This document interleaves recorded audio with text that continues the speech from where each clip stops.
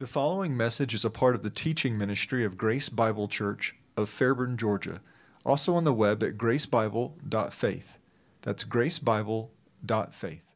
Good evening, Grace Bible Church and friends of Grace. So this last Sunday, we covered 2 Peter chapter 2, verses 17 through 22. And as we worked through this final portion of chapter 2, I spent well over half of our time focusing on the matter of the false teachers' apostasy. They're having rejected the truths of the gospel and the lordship of Christ. And this was in part because I see this as one of the most defining and clarifying elements in terms of why they are who they are and why they do what they do, because they are apostate false teachers. So I think it's a good, helpful foundation, even at the end here, to understand the outworking of their character and actions that we've worked throughout chapter 2, as well as in other places in the scriptures that you encounter like things. But another reason was that the language that's used to express their apostasy is a language that is so intimately familiar to us, as it's effectively the language that Peter's also used of the genuine believer. So I viewed this as a matter of first importance to us, and I wanted to make clear that for the apostate false teacher, there's nothing that has fundamentally changed. It's not that they were in Christ and really one of us, and now, well, something tragic has happened and they're not with us. They're not with us because they never were truly of us. And still, though, this language can be challenging because the nature of its association with genuine believers, and then you couple that with the experience of the false teachers, is that they're intimately part of the local church context. That's the nature of their work, and their destructive practices is proximity to the church. So there's proximity, there's relationships, there's apparent good works that aren't really what they appear to be.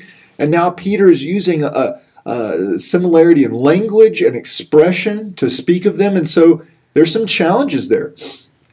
And we walk through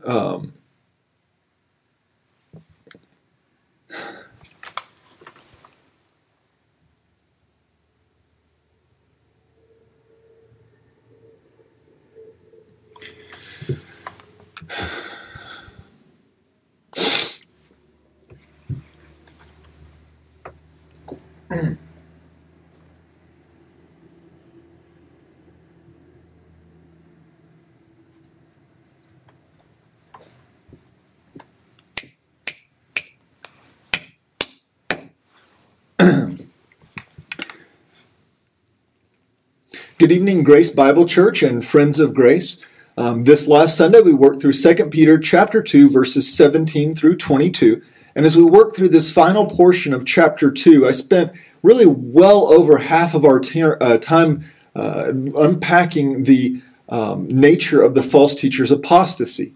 And there were reasons for that. I wanted to explore more fully the nature of their rejecting the truths of the gospel and the rejection of the lordship of Christ, because I think those are some of the most revealing elements in terms of the character and conduct of the false teacher. So all that we've worked through as we've pressed through chapter 2 and had to work through the dark, gross nature of their conduct and their impact in the church, I think it really finds its resolution in terms of the why element here, because they're apostate false teachers. And so it's a very challenging thing, but I think it's a very helpful exercise. So again, that was where a lot of our attention went on Sunday.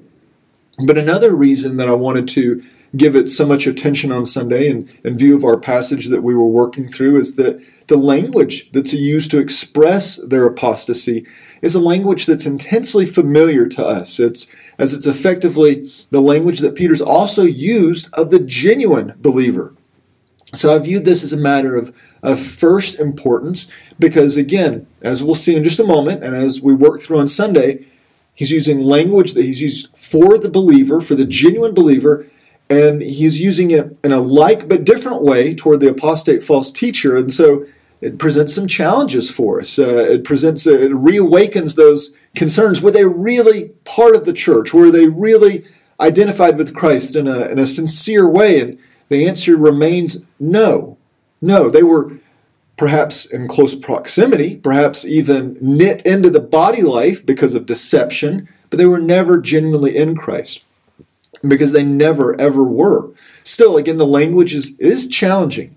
And so we see in chapter 1 of 2 Peter, verses 3 to 4, similar things that he's going to replicate in terms of theme and language and development in chapter 2, verses 20 to 21. So part of our passage that we focused on Sunday. So I went ahead and front-loaded, addressed it because I think it's helpful as a foundation. So what are some of the similarities? Well, chapter 1, verse 3, through the full knowledge of Christ. Chapter 1, verse 4, having escaped the corruption that's in the world by lust. And then for the apostate false teachers, he says, having both escaped the defilements of the world by the knowledge of the Lord and Savior Jesus Christ, in chapter 2, verse 20, and then chapter 2, verse 21, having known the way of righteousness. And so, again, you can see this very clear overlap in language. And Peter's using the language of our hope and our identity to express the hopelessness of the apostate false teacher and to give clarity to the nature of their identity and its outworkings in their conduct as well. So, as we develop this matter, again, I directed you back to some prior references, and that included the conclusion that we were, I think that fed and directed us to the conclusion that we reached here in 20 and 21. But at the very introduction of our engagement of the false teachers in chapter 2, you remember we talked about their denying the master who bought them. That language was hard. It was hard to work through then. It's still something hard to get our hands around, but it gave us a clue into the apostate nature of these false teachers. And I believe we even had an allusion to the dangers of this path as far back as chapter 1, while we were warned that there are those who will not obediently supply their faith with these things. Remember, these things was a major point of emphasis in all throughout chapter 1. 2 Peter chapter 1, and he provides the list of these things, and then he refers back to these things a number of times. So these things being supply your faith with moral excellence, knowledge, self-control, perseverance, godliness, brotherly love, and agape love. And again, these persons who fail to do that, they're not necessarily apostates or apostate false teachers, but they put themselves in a compromised and really dangerous trajectory. Because Peter writes in 2 Peter chapter 1, verse 9, for in whom these things, these list of things, they're not supplying their faith with these things, is not present or not present, that one is blind, being nearsighted, having forgotten the purification from his former sins. So again, it's not that, wow, if you fail to do these things, you're inevitably going to become an apostate. You're going to leave the faith. You're going to abandon the faith. You're going to be found out to have never truly been in Christ. Well, it is cause for great concern, and you don't have the assurances, and you don't have the blessings of growth and maturity that are expected for those who are in Christ. So definitely pause for concern, and definitely pause for considering one's standing. But it doesn't mean it's inevitable. The connection I want to make is that there's a trajectory. Peter's already talked about the blessed foundation of our salvation in chapter 1, but there are those who aren't going to take proper and full advantage of it. And then in chapter 2, we have those who have outright denied it. And so that was the point of connection I wanted to make, that we've been building toward this in various ways. But again, the language overlap with chapter 1, verses, I believe, 3 and 4, and now 20 and 21, it really complicates things in some ways, not necessarily, but at face value, it can complicate things, and it can produce in us a measure of anxiety. We already are concerned. There are those who are in the church body, and now the language is so similar. So what would be a way to maybe get our hands around it? Something that we do understand, at least in part, that we can tie to this to give us a measure of point of relation. And so to that end, we talked about 3 different options, and I'm not going to explore them really fully at this time. I just want to draw them to your attention. We addressed them in our message on Sunday, but option 1 was the failed seeds of the parable of the sower and the seeds, those who appeared to come to genuine faith and to sprout and have life, and obviously didn't endure. Then we ruled those out. Then we had the religious leaders that opposed Jesus' public ministry, and I know they're a bit of an obvious rule out, but by way of comparison, appearing to be holy men, appearing to be religious, certainly knew the scriptures, but their outright rejection of Jesus and their outright rejection of the gospel would obviously be a more direct rule out for them as well, as far as a point of relation. And that leaves us with option 3, the son of perdition, the son of destruction, namely Judas Iscariot. And with him, we have, I'd argue, a very clear point of relation between the future and now present false teachers. And part of that point of relation Peter makes for us back in Acts chapter 1 when they're replacing Judas. Remember what he said about him, that such was the nature of his proximity and identity with the apostles that Peter says in Acts chapter 1 verse 17 regarding Judas, was counted among us and received his share in this ministry. And so again, we have a man who walked with Jesus, knew Jesus more intimately and closely than almost anybody in history in terms of the public incarnate ministry of Jesus. He was part of something utterly unique. He saw, he heard, he participated, taught, likely performed miraculous signs and wonders, and as much as any of the apostles did during their being dispatched out to declare the hope of the kingdom. And so we have somebody that, by all accounts, looked the part, and to the point where even Jesus brings up that one of you will reject me. They don't all say, Judas, we knew it was Judas. Rather, is it me, Lord? And so it wasn't clear until it was clear. It wasn't clear until things had been made plain to them. And that's the nature of the false teacher as well, that like Judas, the deception can be very hard to see through, at least initially. But then when you peel back the true character and the conduct of the apostate false teacher, it does become quite plain. And we know that because we're at verse 17 through 22. But we look back to 1 through 16 of 2 Peter chapter 2, and we have a pretty comprehensive list expressing the character and conduct of the false teacher. And it's terrible. It's terrible. So we can give just a few samplings. I provided a fuller list on the screen, and we worked through them on Sunday. But they secretly introduce destructive heresies. They cause the way of the truth to be maligned. They despise authority. They count it a pleasure to revel in the daytime. They entice unstable souls. They forsake the right way, having gone astray. These are things that are quite obvious. They're not in Christ. They never were. But it's not necessarily obvious in the moment. Now, sometimes in contemporary context, the false teachers are so emboldened and so empowered by weak and carnal people, and even sometimes weak and carnal believers, that I hope they grow out of that. I hope the Lord rescues them out of it. I would otherwise worry for their souls. But they can be more bold, more overt in their approach. But often it's not so bold, it's not so clear until you peel it back, and then the character and conduct is rather plain that you can see that no, they're not in Christ, and they never were. So we worked through that list of 2 Peter chapter 2 verses 1 through 16 and saw from what we had already covered that it was again quite clear these persons were never truly in Christ. And then having established that necessary foundation in terms of understanding the apostasy of the false teachers, we then were prepared to work through the elements of this final section, verses 17 to 22 itself. And there we first observed that the false teachers empty, they're useless, waterless springs and mist driven by violent storms. And again, empty, useless, not fulfilling their purpose and intent, which you would expect of them, what would be reasonable expectations of teachers and leaders in Christ's church. And that's because they're neither true teachers nor true leaders of God's people. And we also observe that they are kept. They're kept for judgment. And it's a terrible judgment having been reserved for them in utter darkness. And with this, we noted that Peter's spoken to God keeping a few prior times as well. Now, in a positive sense, believers are kept. Believers are kept in a very different way. 1 Peter chapter 1, verse 4, we read that to obtain an inheritance incorruptible, undefiled, and unfading, having been kept or reserved for you in heaven. And so 1 Peter 1 4,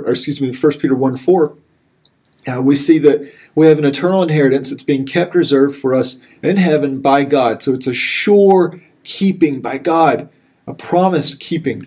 And then earlier in chapter 2 of 2 Peter, so going further than 1 Peter, but back in our study in 2 Peter chapter 2, we have a context of judgment where we're reminded that the uniquely offensive fallen angels, those who sinned in specifically perverse ways before the Noahic flood, that they also were reserved and kept, but them for judgment. For thousands of years now, they've been reserved and kept for judgment, bound for future judgment. Now, in a manner that more closely associates with fallen angels rather than believers, you have the apostate false teachers who it says they are being kept, they are being reserved for their own final and terrible judgment. A judgment that really it's common for those who reject Christ in unbelief in one regard. It's more pronounced and fitting for these offenders who are known for what? They're known for their proximity within the church. They're known for deceptively assuming roles of leadership and identity. To what end? Well, we see that they go after the abuse, the weak, and the vulnerable, including new and young believers, immature believers, as I mentioned. Some contexts, I'm puzzled. I don't know. We can't see the heart. We don't know who's in Christ necessarily, and we can only evaluate what we can. But there are young and immature believers who are going to struggle more severely, especially those who have been rescued, delivered from a range of carnal sins only a brief time before this, and they go after them and try to snatch them up. They're deceiving others as well, but the fact that they're going after Christ's people is particularly offensive. And they appear to be promoting a distorted expression of grace. A distorted expression of grace that would serve as a covering for false and carnal freedom, which is really no freedom at all. Ultimately, they're offering a profane version of freedom of which they are truly slaves to themselves. So the irony is, and the wicked irony is, that they promote a freedom that's enslaving them and enslaving others as well. We see abuses here of Romans 6 and Galatians 5, where Paul's making an argument to the contrary, but it's almost like they turned his argument and distorted it, as it were. Yes, let's sin that grace may abound, and let's all do this. We're doing this under the guise of love. What a distortion! But such is the nature and the character and conduct of the false teacher. They distort truth, and this is of no surprise as we only take a peek back and how they've already been described throughout this chapter in terms of why can we say that they do these things. Well, just look back. We can see a few things here. We can highlight leading others away by their sensuality, maligning the truth, going after strange flesh, despising authority, having eyes full of adultery and unceasing sin, enticing unstable souls. This is their modus operandi. This is who they are, and this is what they do. And this all appears to be an expression of their denying Christ's lordship, a matter that thrusts them into bondage, and they're rejecting the identity that Peter and other true believers held fast to, namely being slaves of Christ. They would have no part in that. You remember, again, early in chapter 2, that they have denied the master who bought them. They've become slaves to their own profane corruption. I'm not going to be a slave of Christ, they would argue. And so what is the result? They're slaves of that which they have been overcome by, namely the perversity and carnality of their own sins. They've become slaves to their own profane corruptions. But their proximity, though, and expressed association with Christ, along with the clear knowledge and benefits that have been provided to them, will ultimately prove to further condemn them now, making them all the worse for it. And so having opportunity, having an understanding, having enjoyed some of the sweet blessings of proximity to Christ and his people will only compound their judgment, the profundity of their more complete rejection, and the profundity of the damage that they would seek to do to others as well. They will be all the worse for it. So as we stated, they're just like Judas. And that was a point of relation that we had, but Peter also provided us one earlier in chapter 2, because Peter says, you know what, they're also like Balaam. They're just like Balaam. Again, a man who in some measure identified with Yahweh. I mean, it's puzzling when you look at his account in Numbers, and Balak goes to hire him, and he says, let me consult Yahweh. It's puzzling, that point of relation, or that apparent point of relation. So he calls out to Yahweh for counsel and direction, and he was given a clear command, and yet he left the right way. Well, that sounds a lot like the apostate false teacher, as such as their course. So an identification with Christ, a clear command, namely through the apostolic word, the New Testament scriptures, as I believe is made plain in 2 Peter chapter 3, the same language there with the command they've rejected, and a leaving, a forsaking of the right way. So they've acted just like Balaam, a proximity, an identification, a rejection of the command, and a leaving, a forsaking of the right way. And then we have just the matter that, these things can be really hard still to sort out. It's complicated.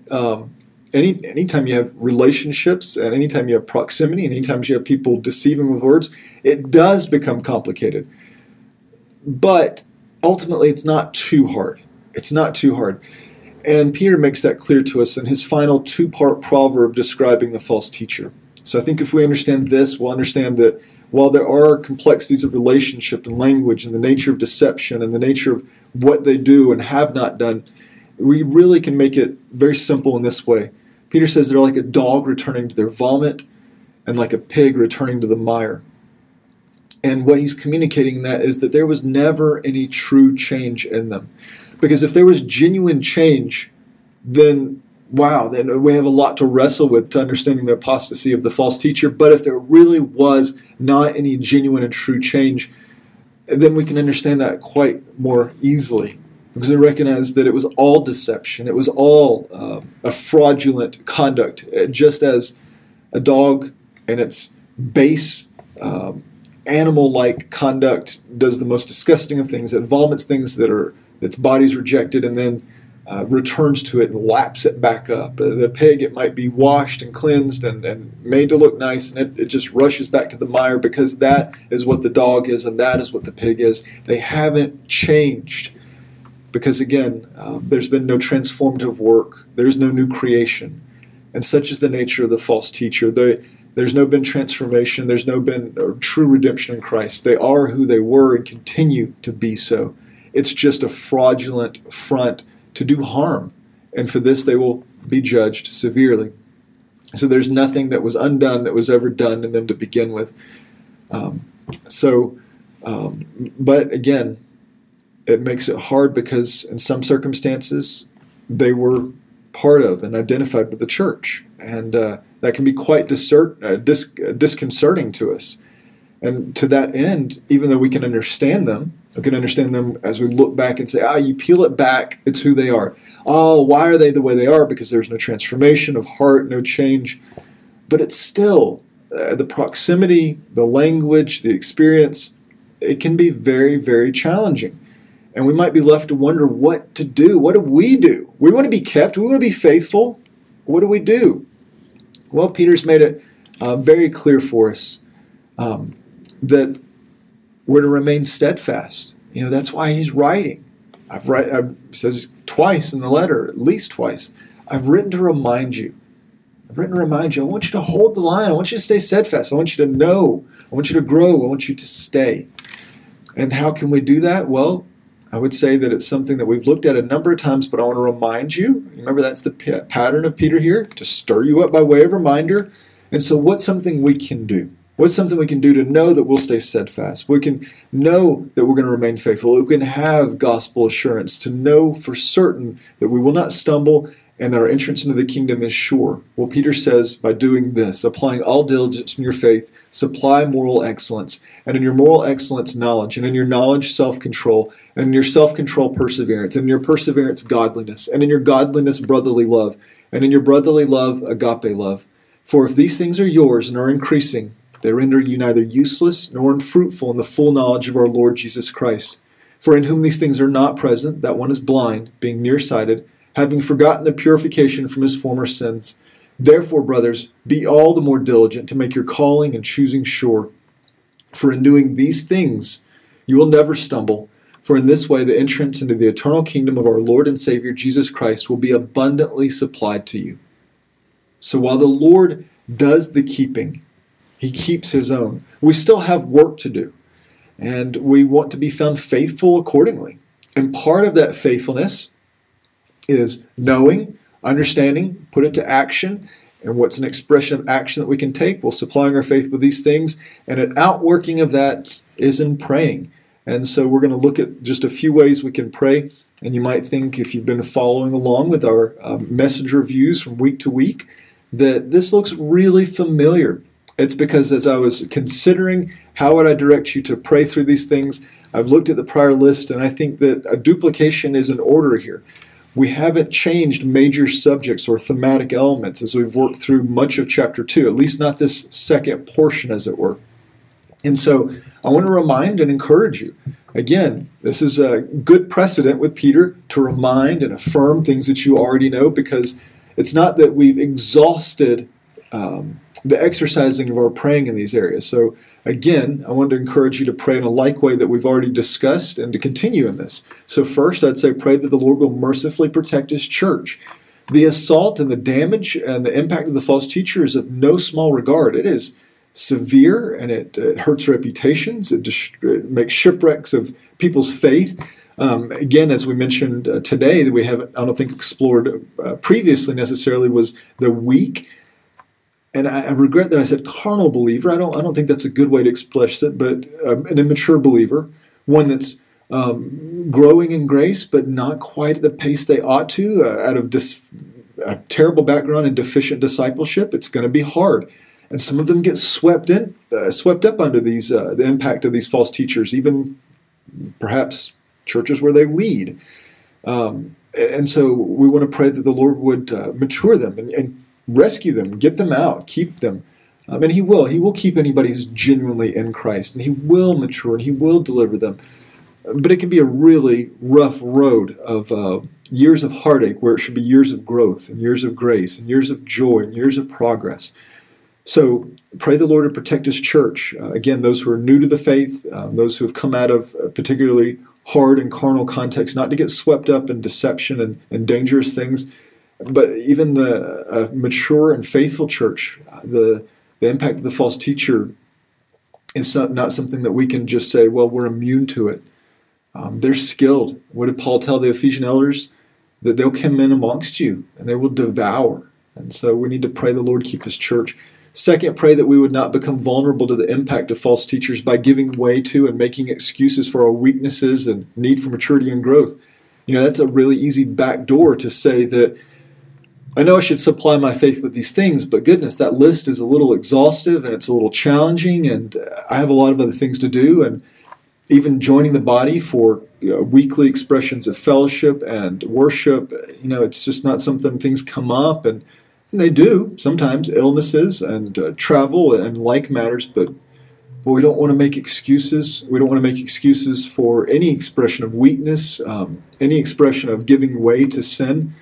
It puts us in bad company, makes us vulnerable, doesn't honor the Lord. Third, pray for vigilant lives of purity and holiness, reflecting the work that Christ will accomplish in the full and final purification of His bride. We want to look like that which we are going to fully be. We're commanded to lives of holiness and lives of faithfulness, and that is an insulating thing.